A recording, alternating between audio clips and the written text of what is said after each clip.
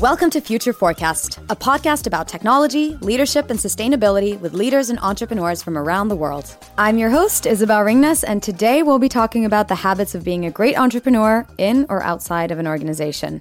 We are talking to Sahar Hashemi, one of Britain's most successful entrepreneurs, having founded Coffee Republic, UK's first US-style coffee bar chain, with her brother.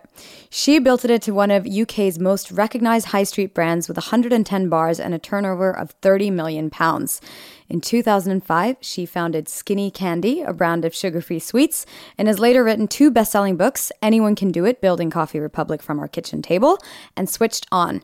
She is currently finishing her 3rd book, Startup Forever, 10 Ways to Behave Like a Startup When You're Not a Startup, based on her experiences of working with large organizations. Sahar, thank you so much for joining our podcast. Thank you. So to warm up, we like to start with 2 questions, and I'm thinking that your answer to the first one might have something to do with a skinny latte, because I know that coffee is part of your entrepreneurial DNA, but what does your morning routine look like? Well, morning routine eating-wise or just generally? Just generally. Generally, my morning routine starts with actually what I call a faux commute, because I have a little Jack Russell called Stewie, and Stewie and I head to the park first thing in the morning.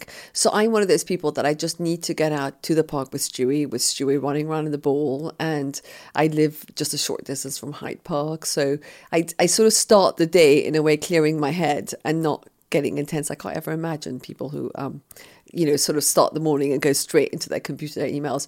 And then I come home and I have to have a soy latte, which I make at home. And that's how my morning starts. Has it always been soy latte or has it changed? No. I used to be a milk drinker. Then I stopped drinking milk. And then obviously I sold my business, Coffee Republic. And I actually don't really like to be seen buying coffee from anywhere else. So I thank God for Nespresso. I make myself an espresso and they've got a great foamer at home. So I keep it quiet as I don't like kind of going to other places in the UK. And we're going to go more into the reason why I'm asking you so much about coffee. But in your TED Talk in 2014, you talk about growing up and never imagining yourself as an entrepreneur. You imagined an entrepreneur would be someone with magic stardust, someone like Richard Branson. So you went on to become a lawyer. But then 5 years later, you realized that you were leaving part of yourself at home when you went to work. And you wanted work to be fun, but your colleagues couldn't understand why you would expect anyone to pay you for enjoying yourself. But then fast forward a few years and you're a successful entrepreneur. Do you think that you were destined in some way for that all along? Or what do you think were the key turning points that made you realize that, yeah, you could do this? Well, it's sometimes in life, it's so difficult to think you can do this. And I think that's why my motto in life is actually leap and the net will appear, is thinking, can I do this? Can I not do this? The sort of navel gazing is the worst thing you can possibly do in life, I think. The less time you start looking at your options, the better. For me, just stuff happened. I was in a law firm. I was 5 years in.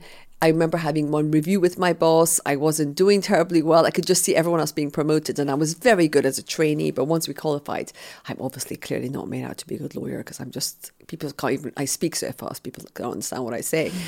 And then a couple of catalysts, events. My dad died. My dad dying was a real kind of shock. Sometimes you get that shock.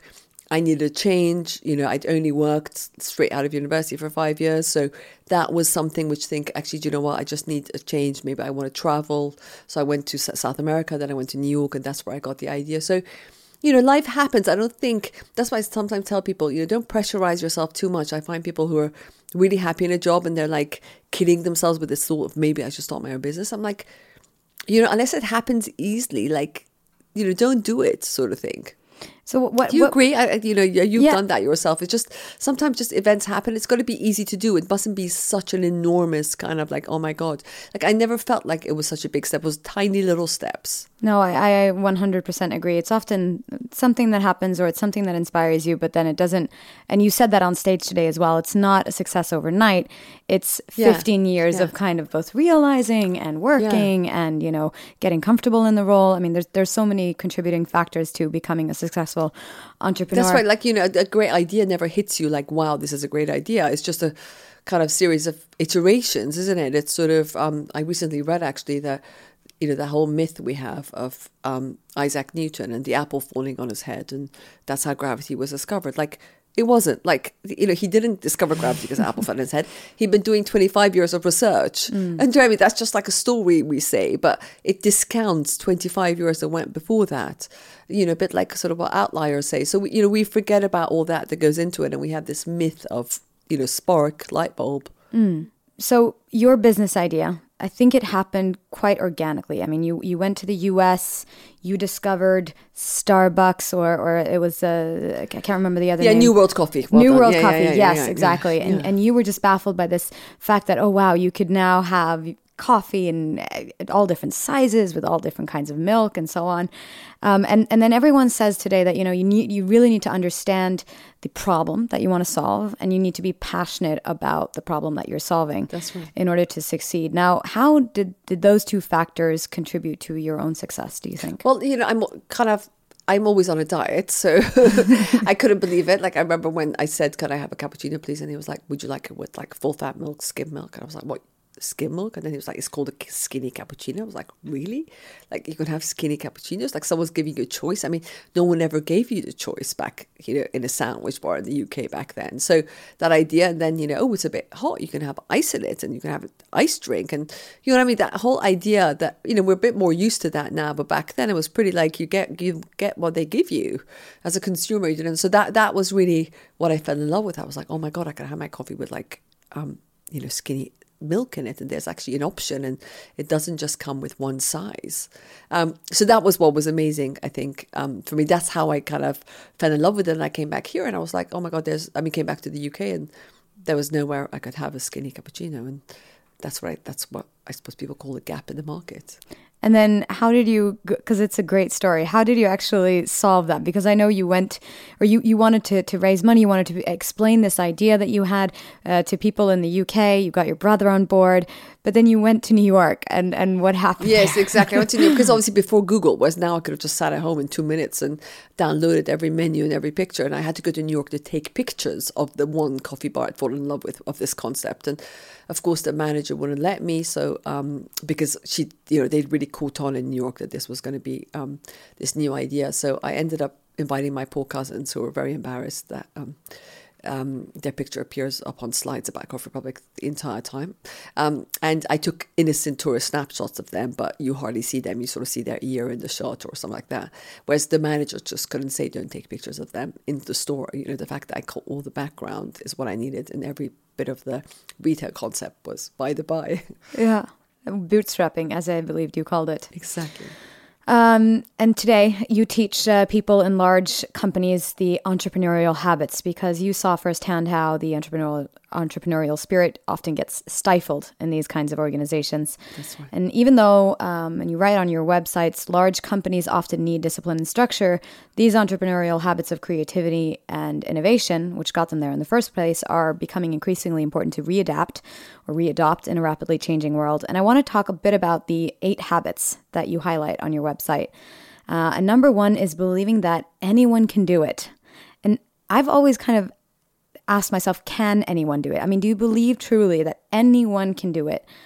Or what do you mean by that? Yeah, well, funny enough, actually, Anyone Can Do It is the title of the book I wrote after I left Coffee Republic, because I never believed anyone could do it. I was brought up thinking it was a trait, and, I wasn't wacky enough, and, I'm like really boring. I'm an entrepreneur, and my brother was a lawyer. And so, then it was only when I left after 5 years and I just started looking through the notes, and I was like, oh my God, like, I'm an entrepreneur now. So if I did it, anyone can do it. And I think there really is that myth. I think entrepreneurs come in all shapes and sizes. It's just that someone finds a need, and whatever that need is in your area, and then you find, you know what I mean? That's kind of, you fulfill the need in that area, and you can start entrepreneurship in many businesses. So the business obviously has to suit you.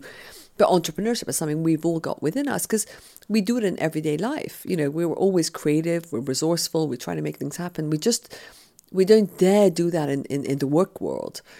And I think as an entrepreneur, somehow you do it, and then you're like, oh, it's okay to do that sort of thing. Be that resourceful and bootstrap and stuff like that. So I definitely think we all have it. It just remains dormant. And I always actually feel that if I had stayed in the law firm, I would have been a really mediocre lawyer.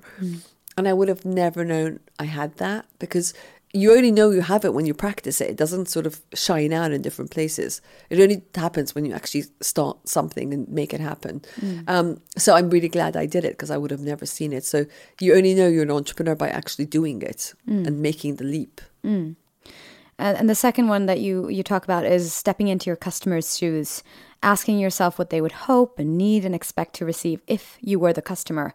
And the third one is getting out of the door, going out to see what it's actually like to be out there. And tell me, how did you do that in practice when you were building your second business, Skinny Candy? Yeah, well, I mean, Skinny Candy, again, was about me wanting sweets for myself, because I then ended up traveling, promoting my book, doing speaking, and I love sweets. And then I was just sick of buying chocolate in the airport and then feeling guilty and kind of from eating sugar. And I was kind of like, I read quite early on about how sugar is really bad for us. She says, having just had a brownie.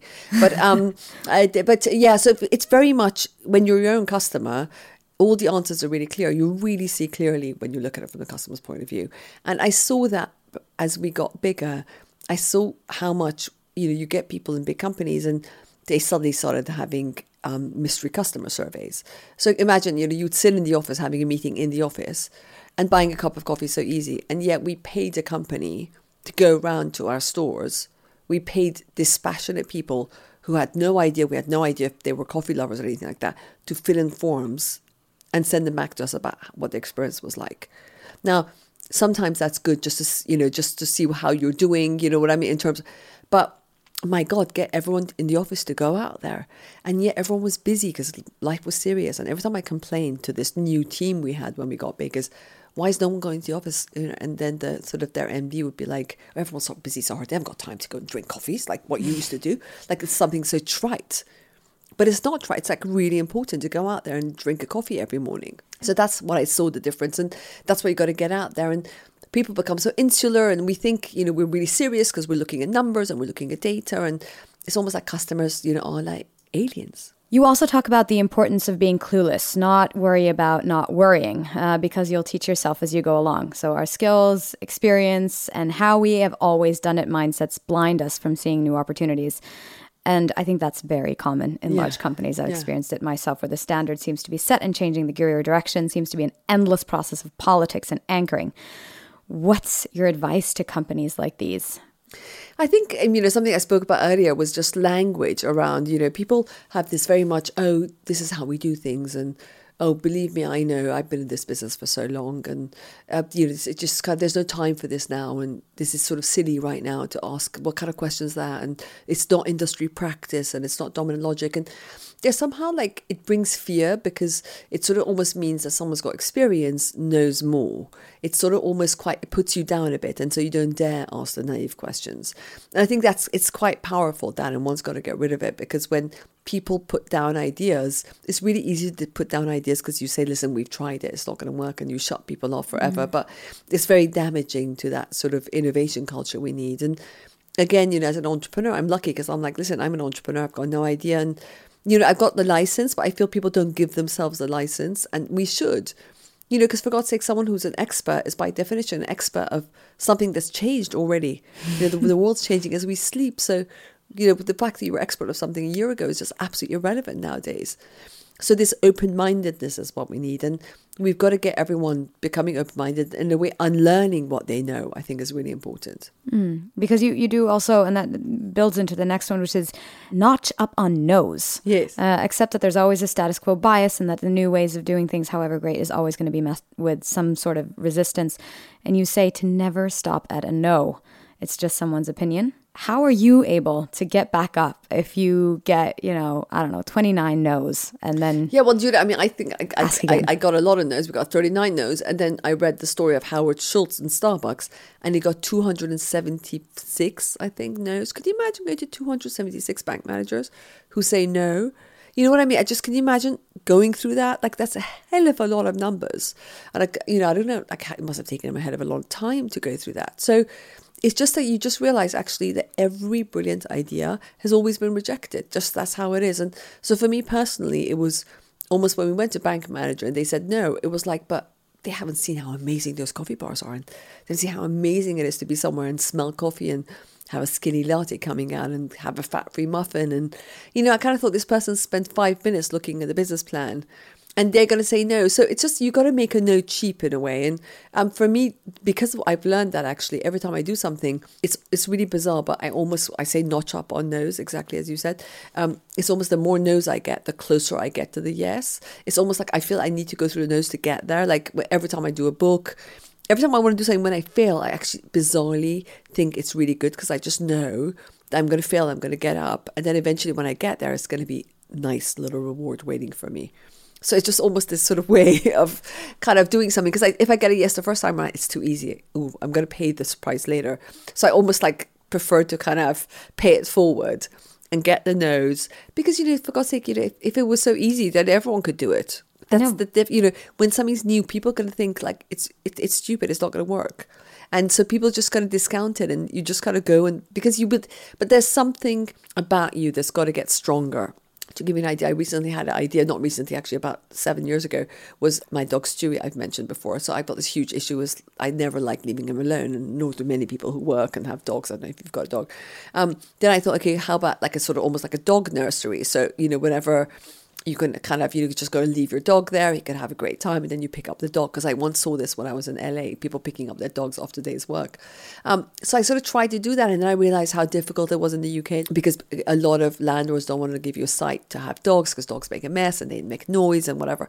And so after a couple of no's, it almost like I felt like actually I don't want to do this. I sort of get it why they're saying no. So I think it depends on how you react to the no, whether or not if your conviction is strong enough, because someone is going to open that nursery because they really believe in it more than I did. So it all comes down to how much you believe in it. So for me with Coffee Republic and actually Skin and Candy, both of them, I genuinely believe that actually it's like a no-brainer. When you've got kind of, what I've seen in America, getting a skinny latte, going to somewhere, how could it not work, So I guess in my mind, it would seem like, okay, it's maybe more easy as an entrepreneur where you're kind of like at the outside of, all the politics and everything to be asking again and again and again. But then in a business, when you're asking again and again and again and again, so many no's, eventually, I would think that people start talking about you, the person that like keeps suggesting a really bad idea. And then the fact that everyone in the organization knows each other and all tell each other that, oh, we said no to that idea, that almost has, a contagious effect as well. Or that's an amazing insight because I completely think that's true. And the luxury you have as an entrepreneur is you never have to see them again. So you just walk away and go to the next person. But, that's what we've got to change in an organization. And I've interviewed quite a lot of leaders now in innovative companies, and a lot of them actually the way they have is when they doing the sort of appraisal, the sort of monthly or quarterly appraisal, they ask people how many risks are you taking. So how much you putting yourself out there above the parapet to be shot down, and so this idea that actually being shot down is okay. And just making that part and parcel, because I definitely agree with you that getting a no is almost like, when I was in my law firm, if someone said no, it was like, oh my God, I should never have asked. It's almost like the fact that you're getting a no means you've asked the wrong question. And we've got to change that attitude. And I think it's slowly changing. So this idea of around, cultures that accept trial and error, that rephrase failures and rejection into a learning experience, into trial and error, that's what's got to change. And that's the sort of thing actually has got to come from the top by, the leaders encouraging failure, talking about where they've made a mistake, talking about where they've said no and they shouldn't have said no, and someone else might have got the business. So it's about this kind of more, again, we're coming to the human stuff about more authenticity and people talking about stuff. And, there is that feeling in big businesses that, just everything's perfect. Everyone just keeps their little territory and there's a lot of bravado and no one gets anything wrong. And, there's no vulnerability. And, we have that whole thing around vulnerability and, entrepreneurs are able to be vulnerable, and it's easier, as you said, in a vacuum, but we've got to get that into work culture. Do you see any differences in demographics amongst the people that you work with, or generational differences in terms of being able to embody these kinds of entrepreneurial habits? I definitely think, the newer generation, are much more kind of people much younger than me are much more, they've grown up, they've known about entrepreneurs, be it as a child, they might have watched The Apprentice, or in the UK we have Dragon's Den, or, whatever it is on TV. So entrepreneurs are, let's much more than, when I was growing up, and Richard Branson was like your kind of literally role model and sole proprietor of entrepreneurial characteristics in the whole country. So people are much more open about that, I think. And that's, that whole sort of new generation. They want to have the workplaces where it's not about the bravado, and they want authenticity and they want to be themselves. And you just look at the way people dress now versus, I'm even surprised, kind of in Scandinavia the last 3 days, people come up on stage completely relaxed. Whereas that whole idea of the work suit used to be you put on the bravado, you put on almost like a uniform, don't you? Almost like a work face. And that's got to go. So that's why I think everyone should act like a startup and, everyone should dress like startups. Yeah. I wonder if it's ever going to revert so that, we kind of have like a backlash of where everyone's trying to be a startup and cool and, new thinking. And then people suddenly realize that, that's not really who we are. That's not really our identity. And then kind of revert back. I don't know. Well, I think, the idea of I think there's nothing sort of remotely cool about startups, I have to say. So I think people think, I don't think you've started off, I think there's anything remotely, I think, the whole idea that we have, again, is another myth that startups, it's startups are as much a nightmare as anything else, as you know. There's nothing glamorous about it, or it's just that you're like pulling your hair out, but just being yourself, pulling your hair out. Yeah, I guess people see entrepreneurs a lot when they are standing on stage speaking, right, about their story or whatever, and that part of it seems really glamorous, but it's a tiny percentage. It's a tiny fraction. That's right. And I think, which work. Is funny enough, why I always, if I give advice to someone just coming out of university or school, is actually go and work for someone, because you learn so much working for someone, because you can never be an entrepreneur if you don't know what true hard grafts, true commitment, true, everyday keeping at it, everyday persistence. And sometimes you learn that, working in companies. And, that's why for me, there's no difference in a way. I agree. And it's also good because you get to, work is also kind of free school, at least when you're young. That's because right. you go into an organization, they spend so much resource on teaching you and making you a better employee. That's exactly the point. And just such a, way, because you can always do entrepreneur. There's always time for that. But go while you can, go and do that. That's why I always say. And, my 5 years in a kind of corporate environment, I learned most things I know now because of that. Yeah, I agree. If did you start did the same? Yeah. Yeah, I did. Because when you start out as an entrepreneur, no one's going to teach you how to do things. You just have to figure it out, and it's a lot easier. Yeah, exactly. If you I think someone told me once, and I'm not going to say that I had actually enacted it, but they always said it's always better to fail with someone else's money than your own. Yeah, so in a company, absolutely, it's better to be able to, or you have at least more safety in terms of experimenting with things, because there's a bigger safety net around you. That's right, and you learn from others, and you learn how teamwork, and you learn. Entrepreneurship is just there's always time for that. Yeah. So you mentioned Richard Branson, and I want to finally, this is the last question, but talk about role models, because you ended up as an entrepreneur despite the fact that there weren't that many role models, and maybe that made you doubt yourself, or you couldn't see, or what they say is you cannot be what you cannot see. And today, the picture is a little bit better, but not a whole lot better. Especially for women and minorities, there's a huge lack of role models, both in leadership and in entrepreneurship, even in gender equal Scandinavia. I wonder if you have any thoughts on this, or if you have any insights or advice on how to get more women and more minorities into these kinds of power positions. I suppose it's interesting. I kind of think, there are incredible. For me, I always get my sort of inspiration, not, as I said, entrepreneurs come in all shapes and sizes, and everyone's journey is sort of in a bizarre way different. So, you can get your inspiration from so many different areas, not necessarily the same area you're in. So I think it's really, it's a bit like that sort of glass half full. It's how you look at it. I think if you're looking for inspiration, there's a hell of a lot. And I always say, I almost became an entrepreneur by accident, because there was nothing. And suddenly I look back and I was like, oh my God, there's so much. But there's so much now. And almost perhaps you can say there's too much, because, I didn't compare myself to anyone else. And I do feel a bit more sorry for someone starting off now, because, you hear about, someone else, some influencers who are starting, and, what I mean, kind of, how much they're worth, and so much about people that I think you just compare yourself to other people too much. And I think it's just realizing actually that forget about the role models, find your own heart, follow your own heart as to what you love doing. Very much as you started sort of saying, a customer, find what you love doing, find what you can't find what you're passionate about. And often what you're passionate about is what you're good at as well.